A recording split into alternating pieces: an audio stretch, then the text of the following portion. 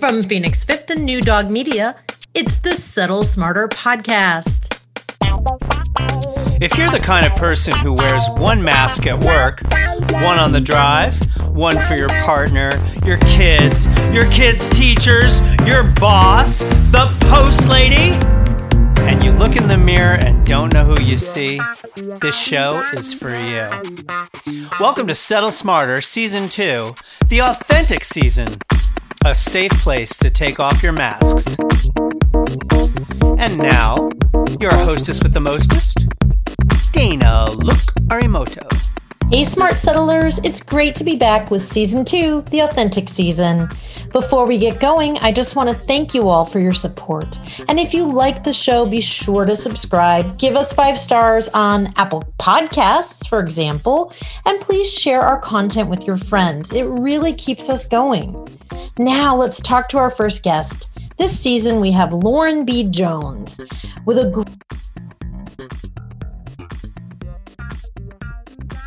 company, Leap Consulting, and also GOAT Leadership. And now, without further ado, Lauren B. Jones. Thank you so much for having me, Soul Sister. I am so pleased to be here. It does take risk-taking to get where you are, and you have taken a lot of risks along the way to get to the level of accomplishment holistically for yourself, your family, the work you do, helping others, helping women. So tell us about your journey. Let's start there, Lauren. Well, I was in corporate America for the better part of, 20 some odd years, 20 plus years. And, I was sort of an early victim of COVID-19. And I just decided enough.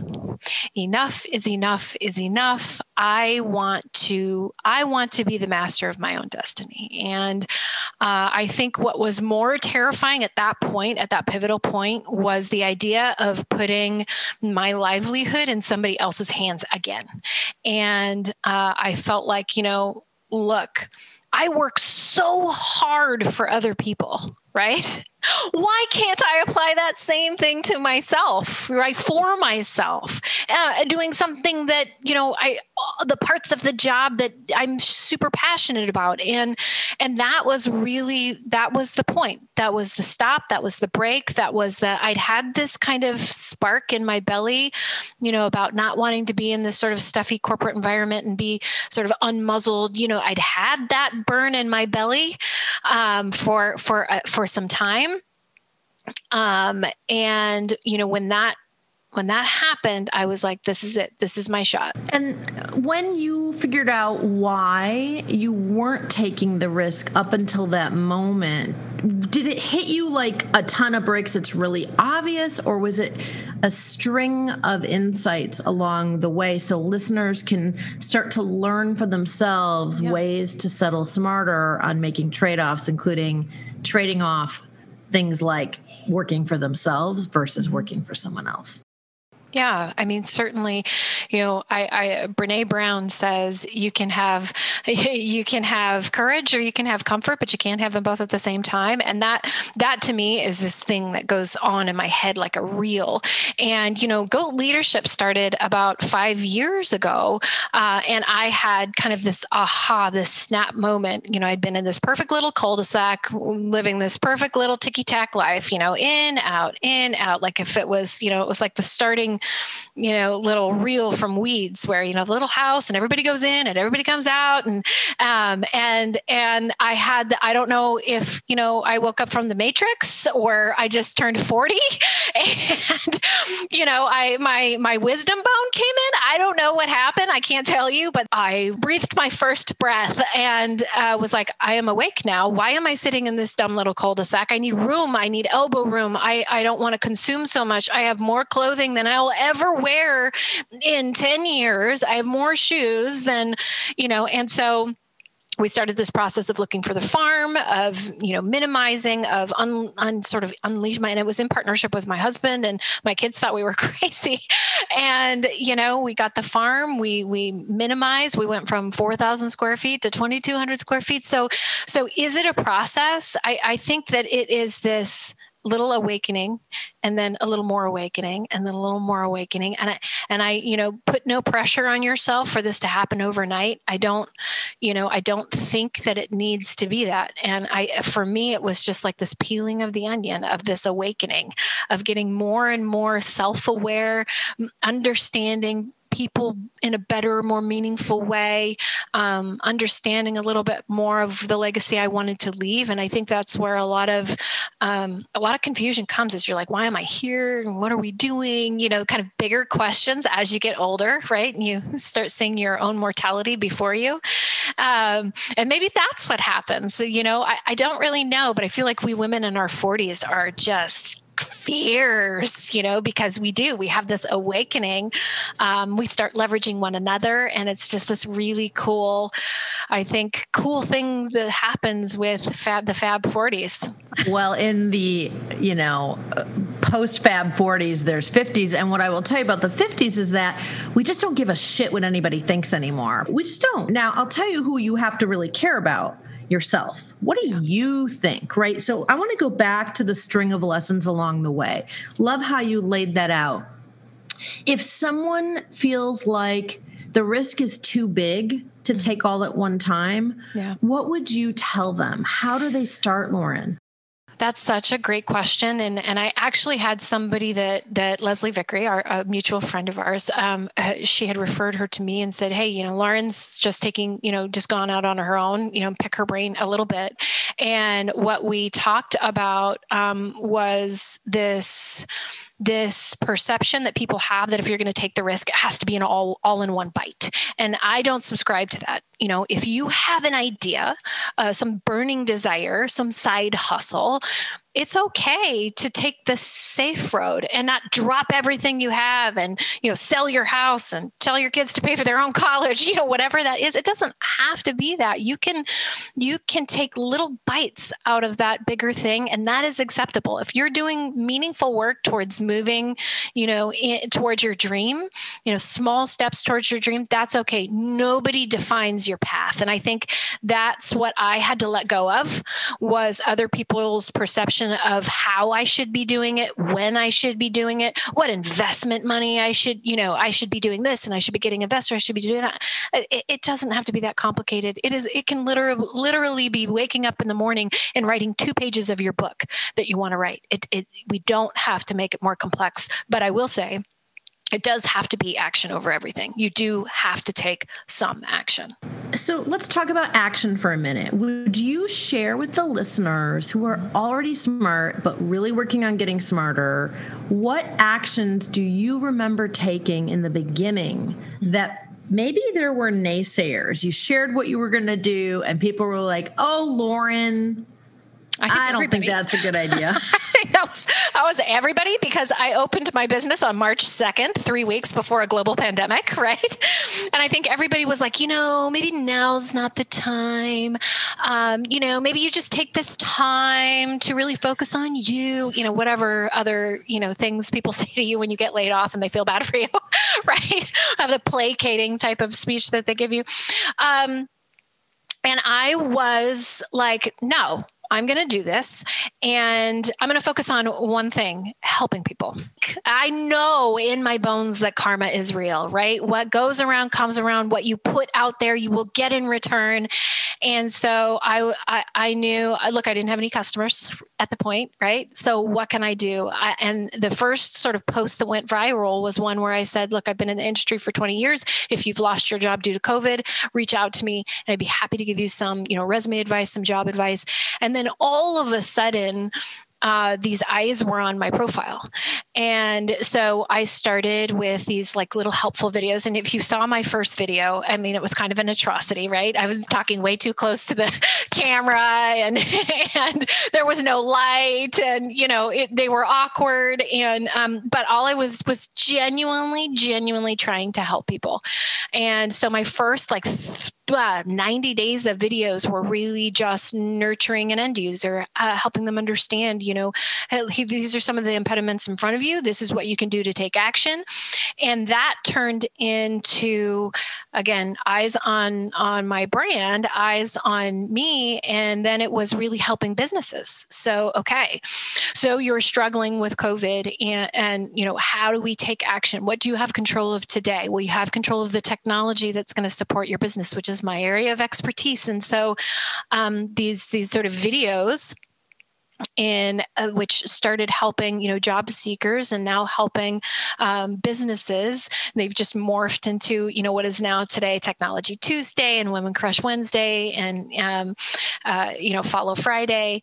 And they took on kind of a life of their own. And so my advice to people is, pick the one thing that you can control and the one thing that that you have to offer. If you're solving a problem for somebody, or you have something that helps a business or helps an individual, you have the spark, you have the start of the fire, and then you just keep fanning it with, the content, if you will. And that's what I did, just desperately trying to keep my campfire going. I've been rewatching Survivor episodes. I don't know that I recommend it because it's so binge-worthy. You cannot turn it off, but it is really about fanning the fire. And sometimes the naysayers are actually blowing out that fire for you. Mm-hmm. Maybe unintentionally, right? They're afraid. They want you to succeed. Maybe there's been an event, you get laid off. I mean, last year, of course, was 7,000 examples of all in the same storm, but different boat scenarios in terms of pandemic, global crises, politics, social unrest, racism. Like it's always existed, but I mean, a lens on racism where it's wake up time and doing something. The one thing we talked about a lot last year on the first year of the podcast, what's the one thing you can do to fight racism, to educate yourself? What's the one thing you can do to work from home without being in your PJs all day and working 24/7? What's the one thing you can do to believe in yourself? Mm-hmm. So I want to go back to the fire in your belly. Mm-hmm. And I want us to talk to our listeners for a minute. And what we're going to do in this year's show is feature some of the listeners' Settle Smarter stories and some of the people in my programs that are doing work-life integration where they don't trade off joy for productivity and value. They integrate joy along with productivity and value. And for me, what I'm hearing from you is it starts with that fire in your belly, and that's a leading indicator of what it is you're good at, what you want. What was the fire like in your belly? Can you describe it to us? So there are parts of your job every day that don't bring you joy, right? And everybody says to you, look, you can't love everything about your job, right? How many times have we heard that? And I thought to myself, that is so untrue. I can love all the parts of my job. So I started taking sort of mental inventory of the things that just did not bring me any sort of joy. Maybe it was the Marie Kondo, the cleaning out in my brain of the things that just didn't spark joy in my career. And then I started really putting my energy towards the things that I could feel made me feel good. Like at the end of the day, I tell everybody, I've given a speech on kind of finding your spark. We all have that one moment where we stood up and we did the presentation perfectly, or we got on our Peloton and we had a PR because we were just feeling like an amazing superhero that day, or we did something for our kids that was amazing. We helped them with their project and they got an A on it. We all have had that thing that makes you feel so much pride that it makes you sweat a little bit, right? And that's that kind of initial spark that I talk about. And so I just was on this mission to just remove the things that didn't bring me joy in my job and really move in the things that did, and started building a business around it. So what we're going to do now is we're going to give the listeners a few seconds to actually write down what brings them joy, what energizes them, and then on the other end of that spectrum, what takes joy away, what sucks the joy out of your life, what de-energizes you. And that way they can see for themselves the 1, 2, 3 things on each side of that equation. And Paul's going to play some beautiful music. Nice.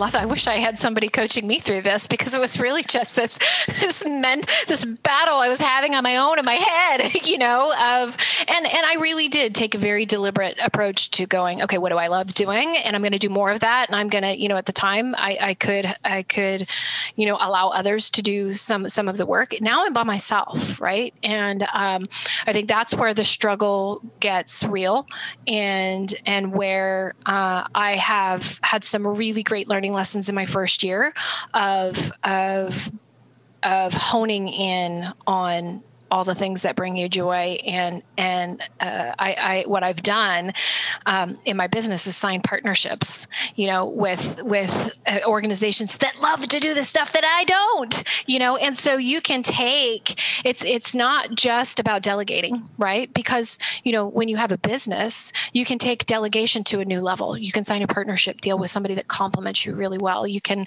and I think that's what we undervalue when we're thinking small.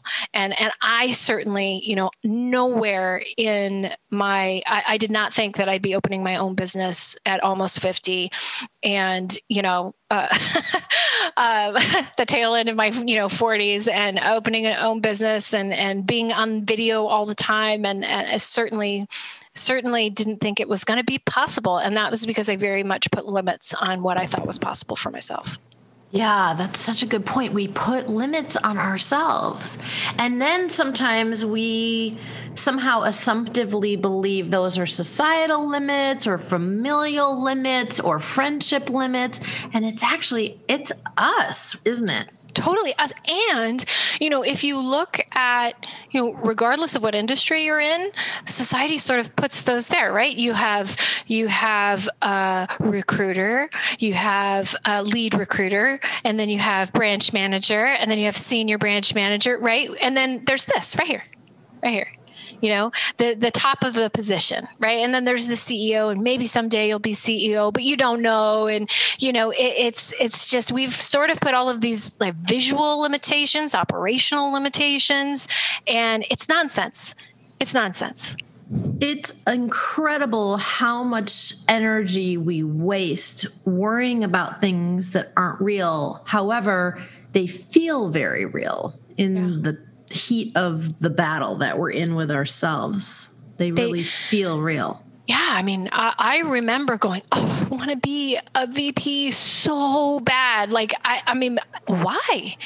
I go back to that thought pattern, and I go back to that desire, and I remember wanting it so bad. And then when you get it, nothing really fundamentally changes.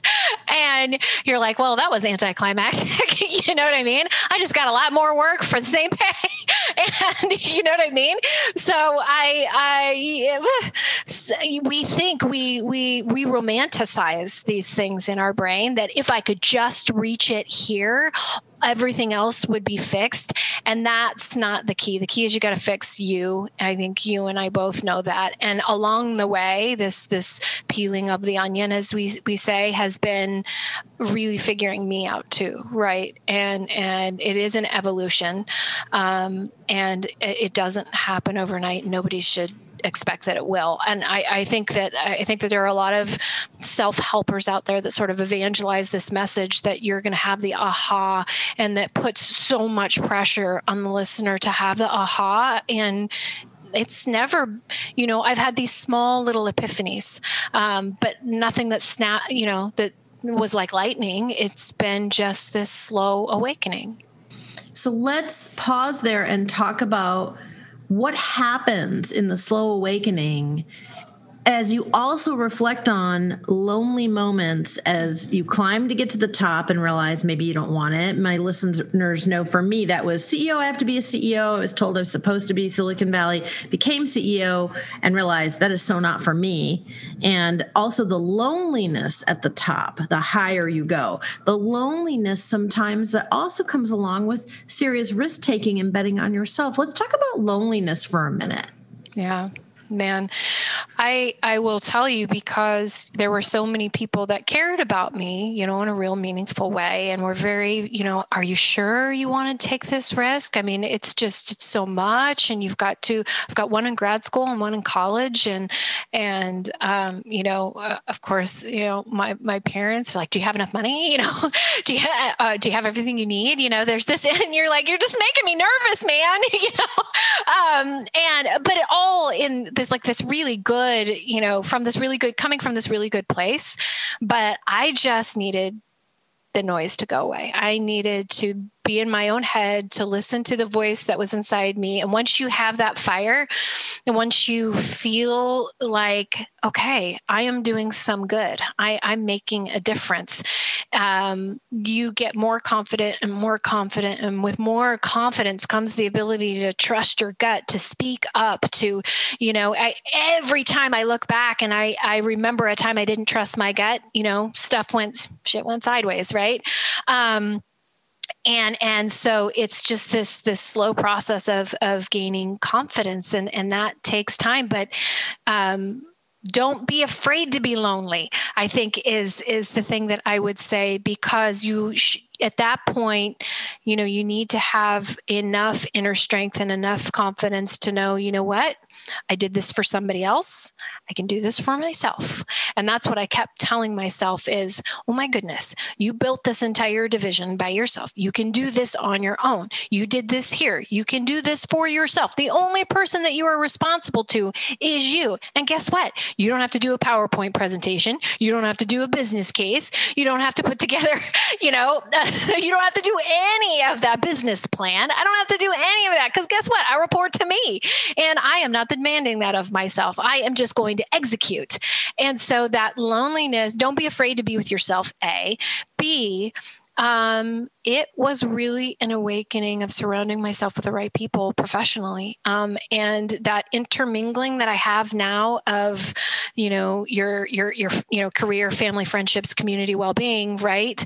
They can all be in the same circle. And that was an awakening for me, for sure, was that, you and I, Leslie and I have all of these women that are dealing with the same types of challenges, taking the same types of risks, and we are all cheering each other on. So you got to find yourself the right cheerleaders. And sometimes it's not going to come from your personal circle. Your sort of really, really, family and those types of things. Although, I'm so blessed to have a husband that just cheers me on like a madman.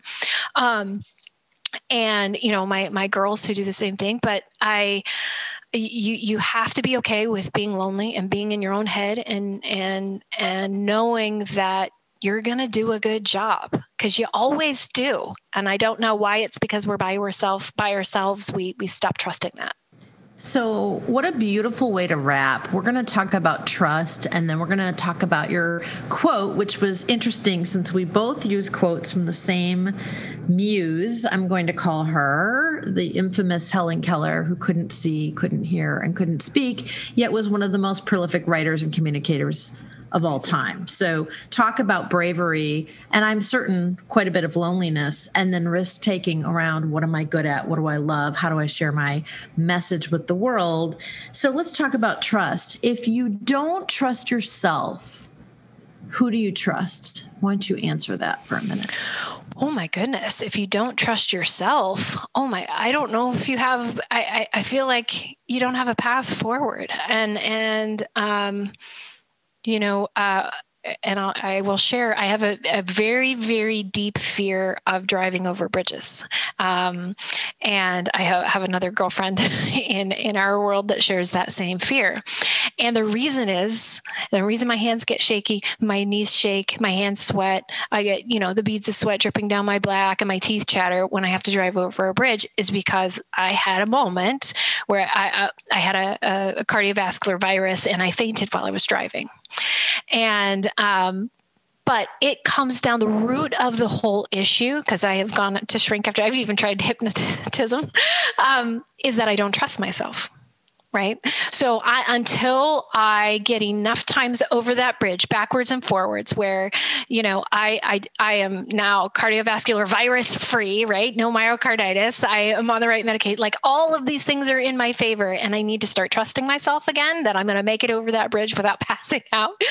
But I feel like I'll never get over that fear if I don't trust myself. And that is one extreme example, but it is the fundamental. If you don't trust yourself, you are not going to cross that bridge. You just aren't. And practice makes permanent, not perfect, right? Correct. Yes. And it is practice, practice, practice. Now, today, I can drive over a bridge, right? And I still feel the flutter in my belly, but I'm like, I got this. Look. Fully medicated, ready to go. My ticker is going. I'll look down at my Fitbit and I'm like, we're going at 90 right now. So, I got 90 beats. We're going. So, it's really just that, it's a repetition helps you get that muscle burning and going and strong. Frequency, duration, and intensity, the key to building muscle. And our brain is a big old muscle. Mm-hmm. I've had scientists on this program before who've talked all ways around how the brain works and doesn't work and the components. So this is a mind game. And yeah, for sure. We're so grateful, Lauren B., that you shared that story and you were so authentic and open and giving with your own story and your time. And that particular instance, people all relate to something like that.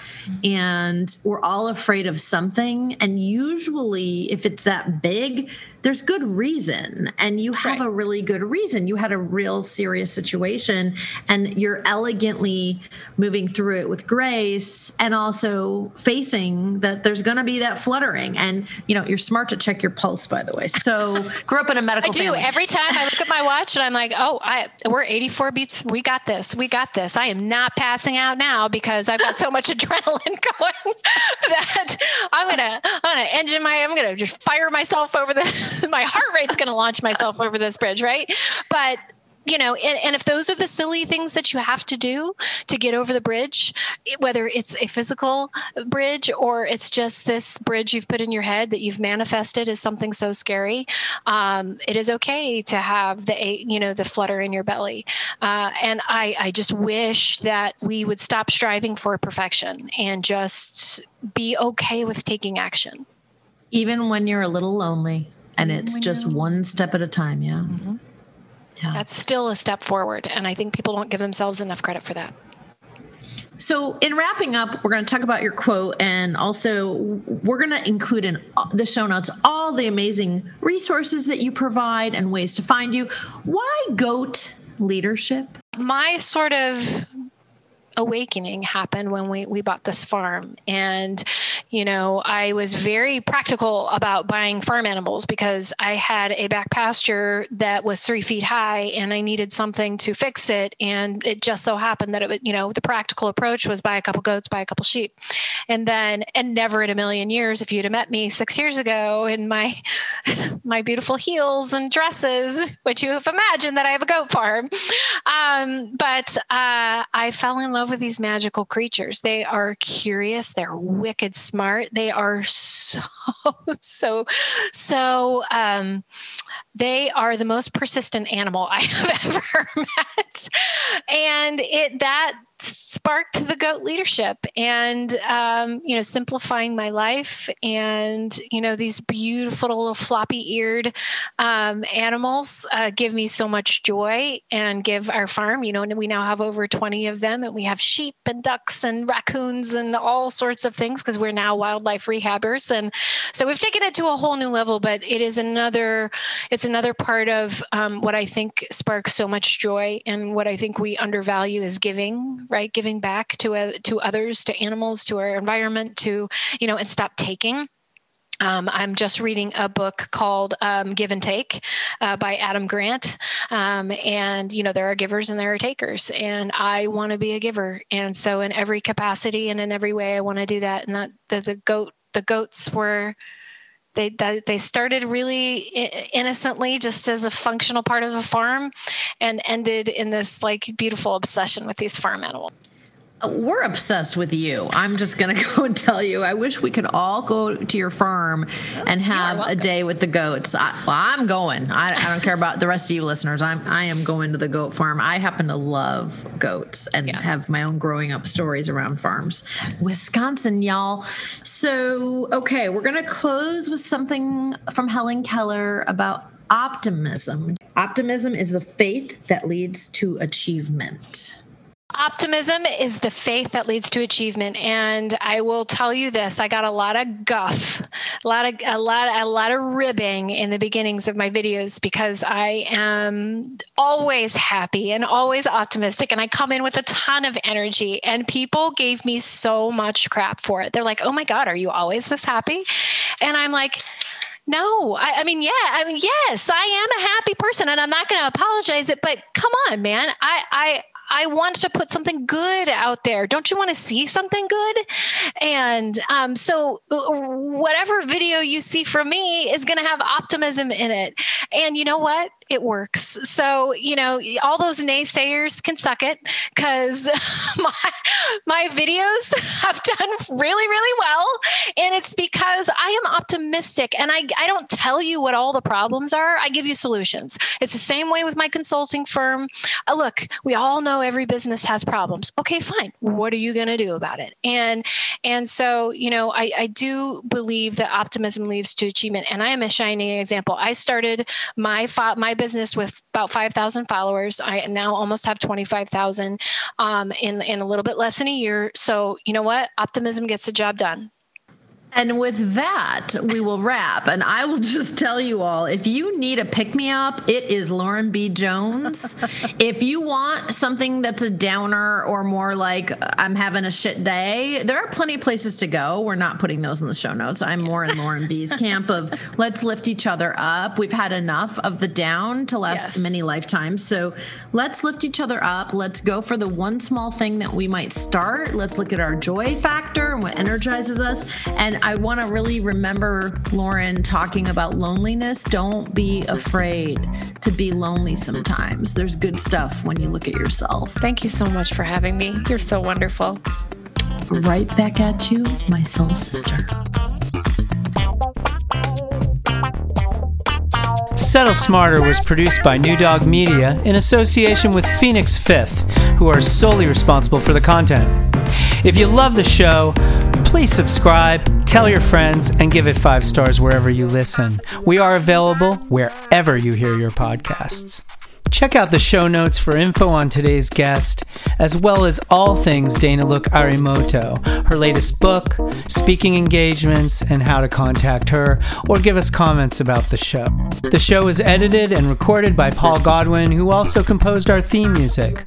Today we heard additional music by Estonian guitarist Robert Jurjendal. From his album Simple Past, we heard Melting Memories, and you can find him at Bandcamp. For Dana Look Arimoto and the entire Settle Smarter team, this is Paul Godwin saying, see you next time.